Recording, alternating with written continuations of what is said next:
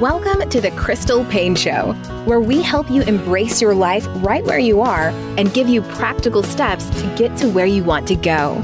Whether you are in your car, folding laundry, cooking, cleaning, or maybe even just enjoying a cup of coffee and a few minutes of quiet, we're so glad you're joining us today. Here's your host, wife, mother of four, foster mom, entrepreneur, and author, Crystal Paine. Welcome to another episode of the Crystal Paine Show. Today we're doing something that we've not done in the past. We have had repeat guests before, but I've never had a person come this close together, but I am so excited about this. Y'all remember the episode that I did with Michelle Couchette? It was right around Thanksgiving. We talked all about the very important principle of loving other people even when you don't necessarily agree with them. But there was so much we had to talk about in that episode that we didn't get to talk about something that I really wanted to dive into, and that was Michelle's story. And so today I get the honor of having Michelle back in Nashville so that she can share more of her really powerful story and her journey, because she has a brand new book that's coming out. It's called A Faith That Will Not Fail, 10 Practices to Build Up Your Faith When Your World is Falling Apart. And Michelle, you definitely know what it's like to have your world fall apart. Tell us a little bit, just some snippets of your journey and your story as we start. Absolutely, Crystal. And thanks again for having me back. It's so good to see you again. Well, I grew up in a faith-based home. So my parents became Christians when I was about 6, 7 months old. And so I have a really solid, fairly typical childhood of faith, growing up in the Midwest, going to church, believing that there is this good God that we could pray to and he would listen to us and answer our prayers. And then I grew up and became an adult, and starting right around 21 or so, I started a series of consecutive losses that just never have stopped to this day. It included things like marriage and unexpected divorce and single motherhood and step family and raising stepkids, blended family. And then when I was about 39 years old, on an ordinary Tuesday before Thanksgiving, I got a phone call that was really the most significant challenge and loss that I had faced to date. And on the other end of that phone was my doctor, who simply said, I'm sorry, Michelle, it's not good. And he proceeded to tell me at that moment that the week before I had gone to see him, I had an ulcer on my tongue that wouldn't heal. We thought it was just I had maybe bitten it at some time, or I'd eaten too many tomatoes and citrus. But he did a biopsy on a whim. And that day, on that Tuesday before Thanksgiving, he let me know that I had squamous cell carcinoma of the tongue, or cancer of the tongue. Now, I didn't even know that could happen. I've never heard of that before. I was a 39-year-old woman who did half marathons and triathlons and ate healthy. I had kids at home. It just didn't make any sense. A non-smoker. And here I was faced with cancer. Well, that initial diagnosis turned out to be a best case scenario, but what happened over the next 4 years is that cancer came back 2 more times. The most recent of which was again at Thanksgiving. And this was the 3rd time it had come back. And this time it required a 9-hour surgery where they took out 2/3 of my tongue. They cut open my arm from wrist to elbow, took out tissue and vessels to hopefully rebuild my tongue, as well as about an 8-inch incision on my neck. They took out my submandibular gland, lymph nodes, all of that, and then tried to piece me back together in order to be able to function. So, without going into too much detail, you use your mouth more than you realize, more than just eating, talking, swallowing. You don't realize how many times, an hour you swallow. Obviously speaking, drinking water, anything like that. And so they needed me to be put back together like Humpty Dumpty in the hope that I could have a fairly functional life. At the same time, they were hoping to remove all the cancer, because since it had come back so many times, they literally knew if they didn't do extreme measures, I would not live.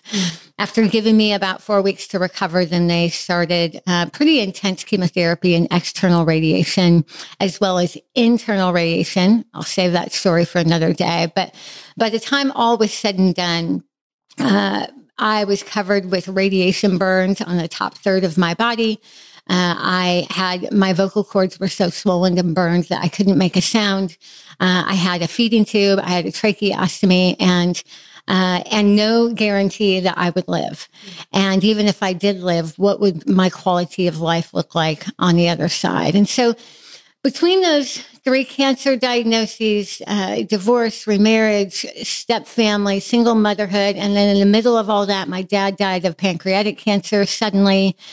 We also foster adopted 3 kids with a history of severe abuse, neglect. My life for the last 30 years has been, and I don't want to overstate it because there are certainly people with really hard things that I know nothing of, but the last 30 years have been riddled with suffering.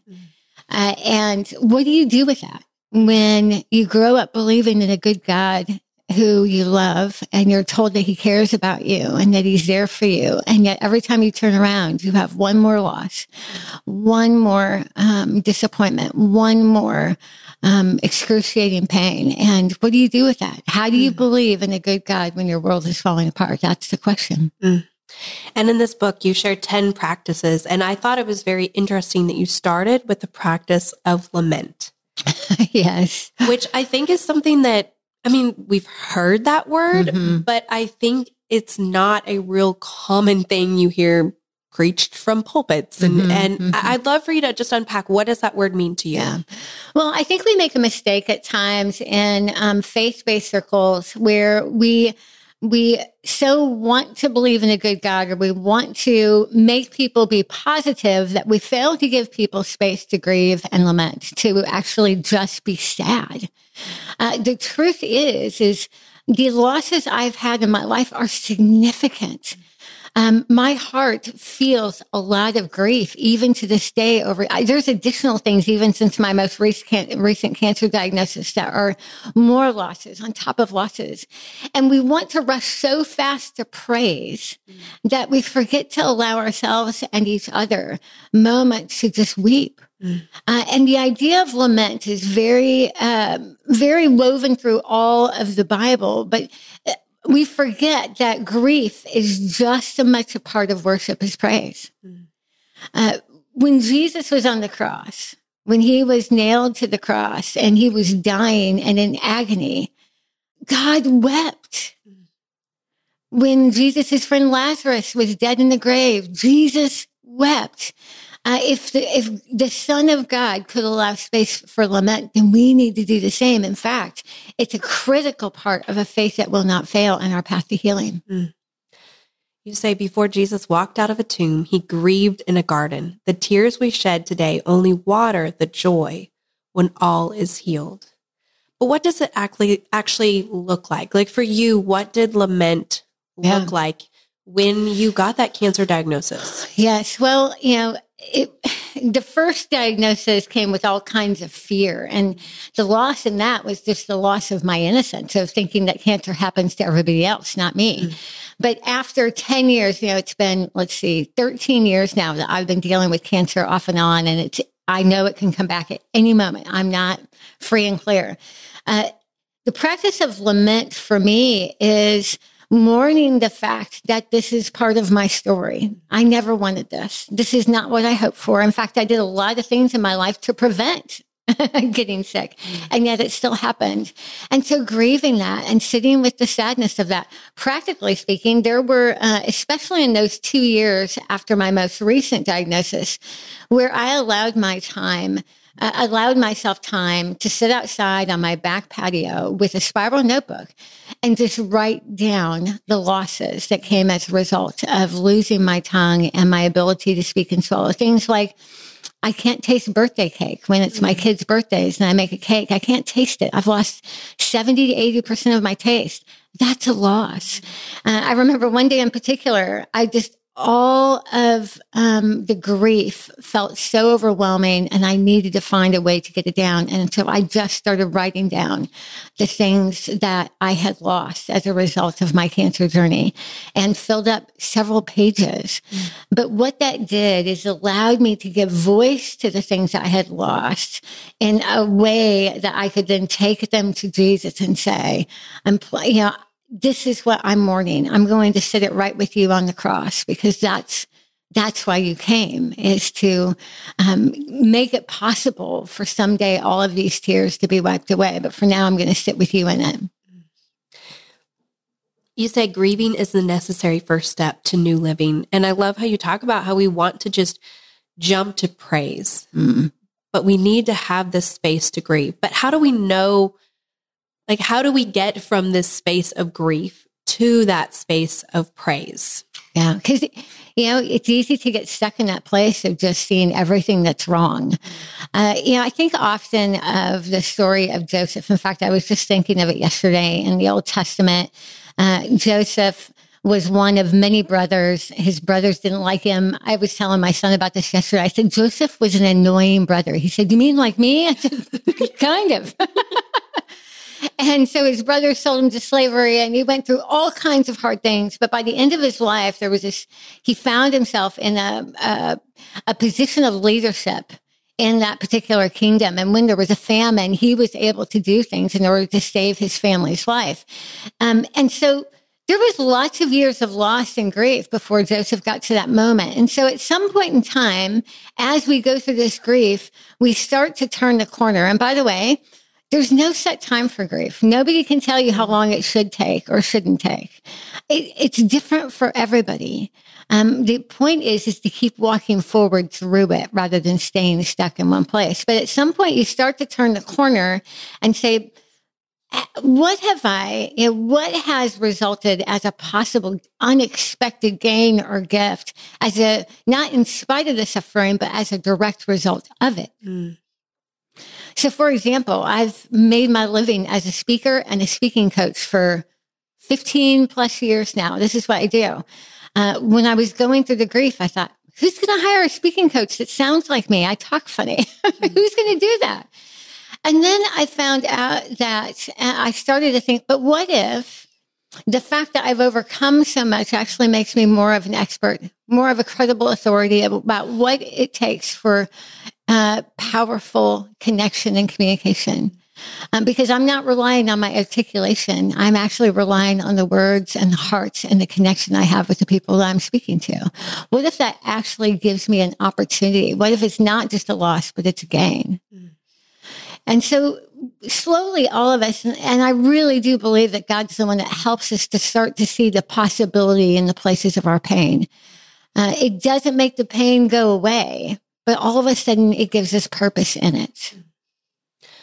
You talked about how you live every day knowing that the cancer can come back. And I think for a lot of people, they have some fear in their life, fear of, a very real thing, or maybe it's something that, could seem a little bit more out there, but they're living with this fear. Mm-hmm. What do you do? How are you living and not just letting that stifle your ability to love your life? Totally. Well, and I think over the last few years, we've had, a pandemic, we've had political upheaval, we've had, unprovoked war around the world. We've had all kinds of things that have happened over the last few years that have left all of us feeling more unmoored than we ever have been before. We feel, and I'm sure you see it as you look around news, talk to friends, whatever, the insecurity right now and our sense of confidence in the fact that the best is yet to come or life is going to only get better. It's not there anymore. We're struggling with mental health. We're struggling with anger. We're struggling with all of these things. And it all comes down to this idea of fear. By the way, C.S. Lewis said, I didn't realize that grief would feel so like fear. Mm. And not to paraphrase, but it's his quote. And I thought that's so true. Grief is so tied up into fear because when we lose something, we're aware of the fact that the worst can happen. So, what do we do with that? ultimately, and I'm going to say this and unpack it a little bit, we have to decide to not anchor ourselves to an outcome, but to anchor ourselves to a person. Mm-hmm.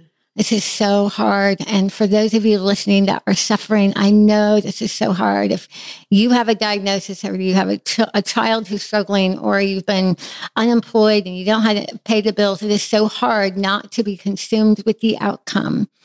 But if we are consumed with outcomes, we're always going to be chasing outcomes, right? Because the outcomes that we're aiming for always change. We have got to get ourselves anchored to somebody who is the same yesterday, today, and tomorrow. That is the only way you and I are going to find security and confidence and to be grounded. We have to anchor ourselves to something that's bigger than us and bigger than our circumstances. This episode is sponsored by ByHeart, and I feel like I need to preface what I'm going to say with this.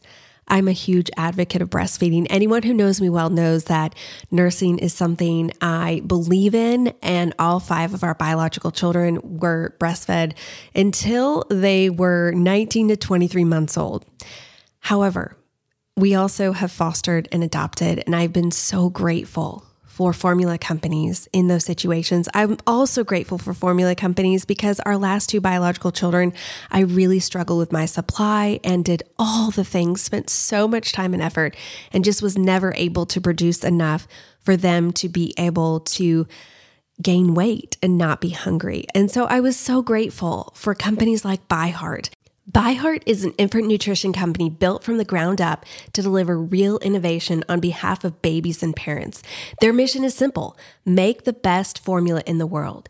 Using the latest in breast milk science, ByHeart created a clinically proven, easy to digest infant formula that's made with organic, grass-fed whole milk, certified clean ingredients, and features a patented protein blend that gets closest to breast milk. They're made with certified clean ingredients. It has no soy, corn syrup, GMOs, or palm oil. Curious about ByHeart? Redeem your welcome offer at byheart.com/podcast with code CRYSTAL for a limited time. Additional terms and conditions apply. So go to byheart.com/podcast and use CRYSTAL to get your welcome offer. So practically speaking, because I think people are always like, okay, I want to anchor myself to something other than an outcome. How do we do that? Yeah.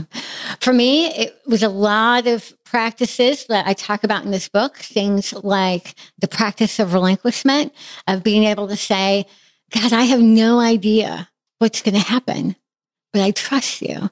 One thing I did early on in my diagnosis is I would say out loud, every time the fear would bubble up, I would say out loud, I trust you, God. I trust you. Saying, I trust you, God, I trust you, started to change the tone of my fear. It didn't make it go entirely away, but it changed the object of my focus from this unknown outcome to a person who I believe would be with me no matter what happens. The practice of perspective. This was another way for me to get grounded as well.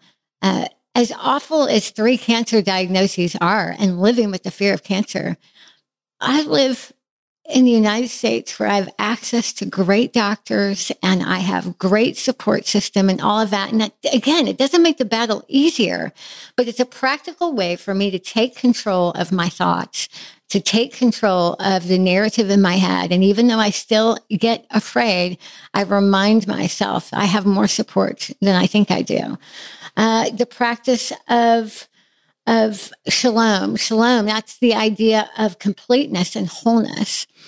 And God wants us to be at peace with him right here, right now, no matter what happens. And so learning to kind of sit with that and say, God, you are the Prince of Peace. You are the author of peace.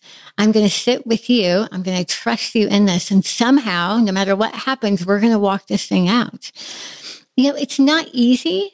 A lot of it has to do with how we think and process and what we choose to focus on, even how we talk. But these practices I talk about in The Faith That Will Not Fail are the things that anchored me. They were the things that I used on a daily basis that helped me to weather my world when it fell apart. One of the things I love about the book is the chapters are very short. So each practice you have 5 days. And I think you could really give this to someone who they're walking through a hard time, or for yourself as you're walking through a hard season, and just read a little bit every day. I like that it's broken down very practically. And then at the end of each day, you have a 5-minute faith builder. And so you give them something actionable to do, to take action, to not just read it and be like, well, that sounds good, but to actually apply it. And I think that that's so tangible for people to be able to take these practices and break them down into something that they can actually do. Yes. When we're in a place of kind of overwhelming circumstances, suffering, some kind of lingering unknown that is kind of holding us hostage, we get frantic and we panic. And when we panic, our executive function in our brain just doesn't even work, right? We can't even think of practical things to do. And so the idea of this was putting it down. So that way, when you're in this place where you are so overwhelmed, you can hardly get out of bed, you have something tiny right there that says, but do this. One step, one baby step at a time. You don't have to sit there and be a giant of faith. All you have to do is take a tiny little step. It's, that whole, Jesus talking about if you have faith as small as a mustard seed. These are mustard seed chapters, just tiny. And just to help you take one more step toward a faith that will not fail. So one of the practices is forgiveness. And that is a big, weighty word. Talk to us about what forgiveness has looked like in your life. Forgiveness has needed to happen in multiple different directions. To begin with, I have over the years dealt with a lot of anger and disappointment toward God. I mean, I was the little girl that was reading her Bible and praying and, believing at a very young age. I mean, I remember praying for my someday spouse and kids when I was in junior high school, long before I ever met them. And then to have so many things happen that were the opposite of what I prayed for. Boy, I've had to deal with a lot of anger and disappointment toward God. And so, kind of like Job, I brought my charges against God. I have a chapter where I talk about that there's a lot of things we don't understand about how God behaves or what he does or doesn't do. And so forgiveness looked like me being honest with him about that, to bring it to him and say, hey, I'm not too happy about how this all played out. Forgiveness also looked like forgiving myself. I have a lot of regrets, a lot of things that I wish I could go back and do differently. And some of that comes at this age of, I'm 51 now. And at this stage of my life, there's more life behind me than there is ahead of me. And there's so much that I'm like, if I would have just done A, B, or C, I wouldn't have ended up in this place, or this wouldn't have happened. And forgiveness looked like going, I did the best I could with the information I had. And what if God has used even this for his glory? And then forgiveness has looked like, forgiving relationships in my life that have failed me. I've got plenty of those too. And, the practice of lament and forgiveness need to go very closely together. Because if we forgive without acknowledging the loss, so many times in faith circles, we think we just have to forgive and pretend like it wasn't painful. No, that's not how forgiveness works. Forgiveness comes at a cost.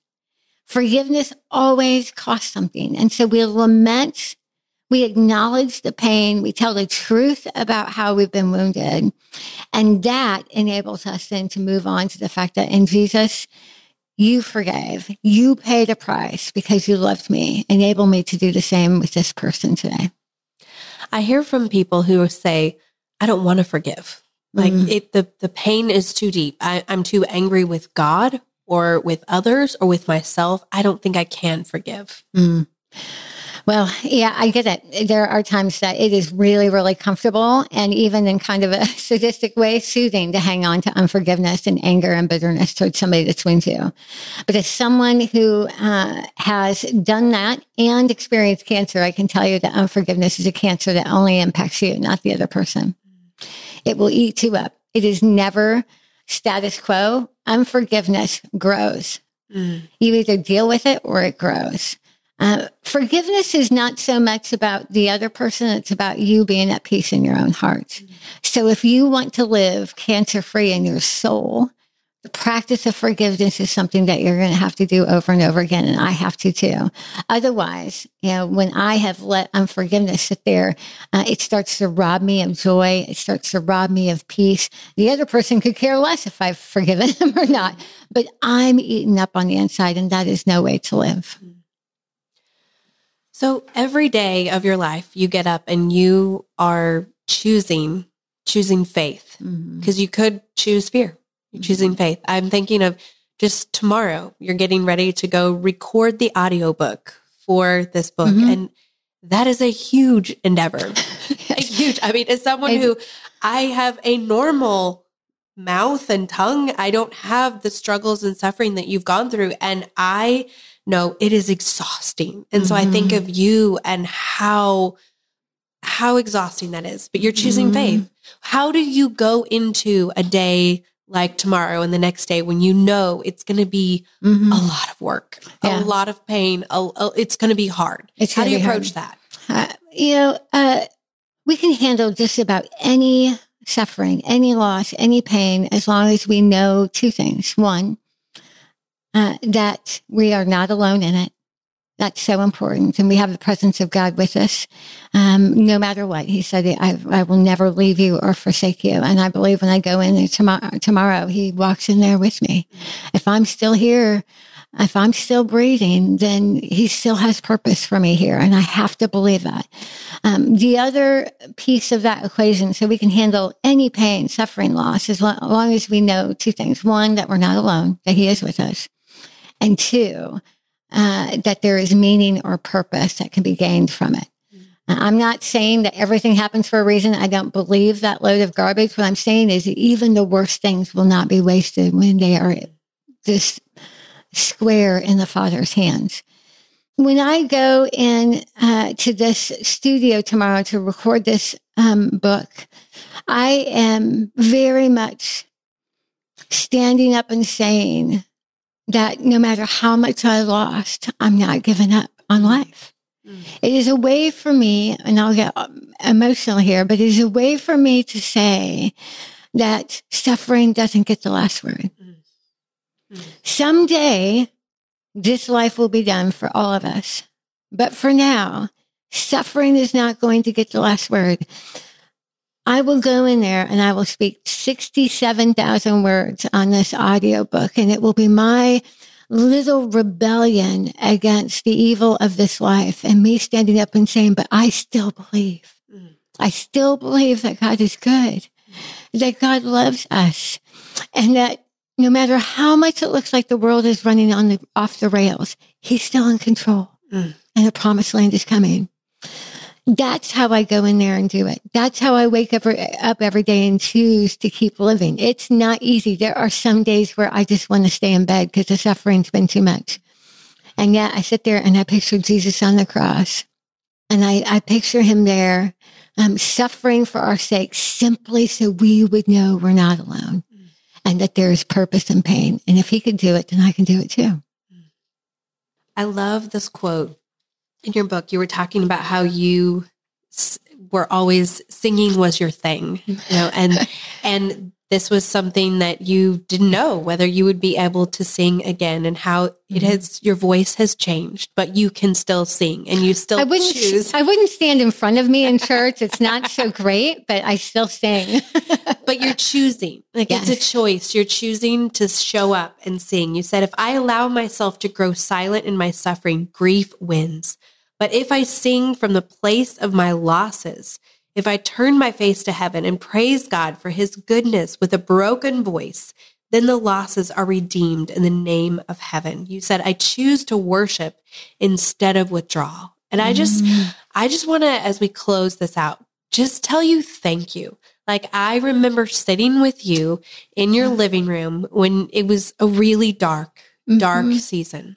And I remember that. And you have chosen to show up every single day, even when I know there were many days you didn't want to. You didn't want to get out of bed.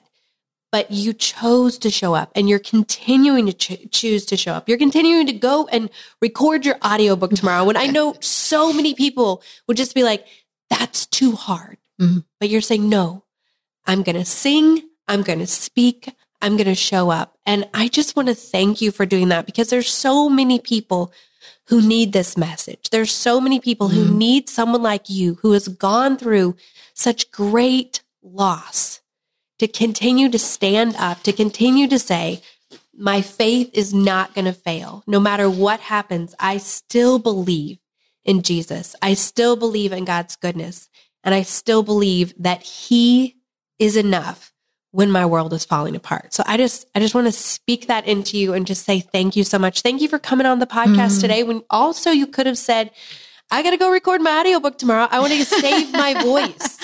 And miss a chance to talk with you. But you came to do this. Yes. And I just know that so many listening, they need this message desperately right now. And so I just want to thank you. And I just want to encourage everyone who is listening, this book, wherever you are, whether you feel like, I don't know if I believe in God, or I want to believe, but I need help. I need tangible encouragement. Or Michelle's story has resonated with you and you're thinking, I want to know more.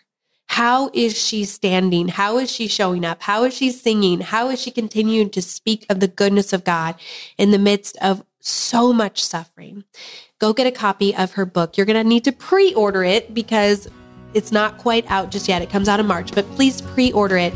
A Faith That Will Not Fail, 10 Practices to Build Up Your Faith When Your World is Falling Apart. Thank you so much, Michelle. Thanks, Crystal. Thank you for joining us today. For more great resources, please visit crystalpaine.com.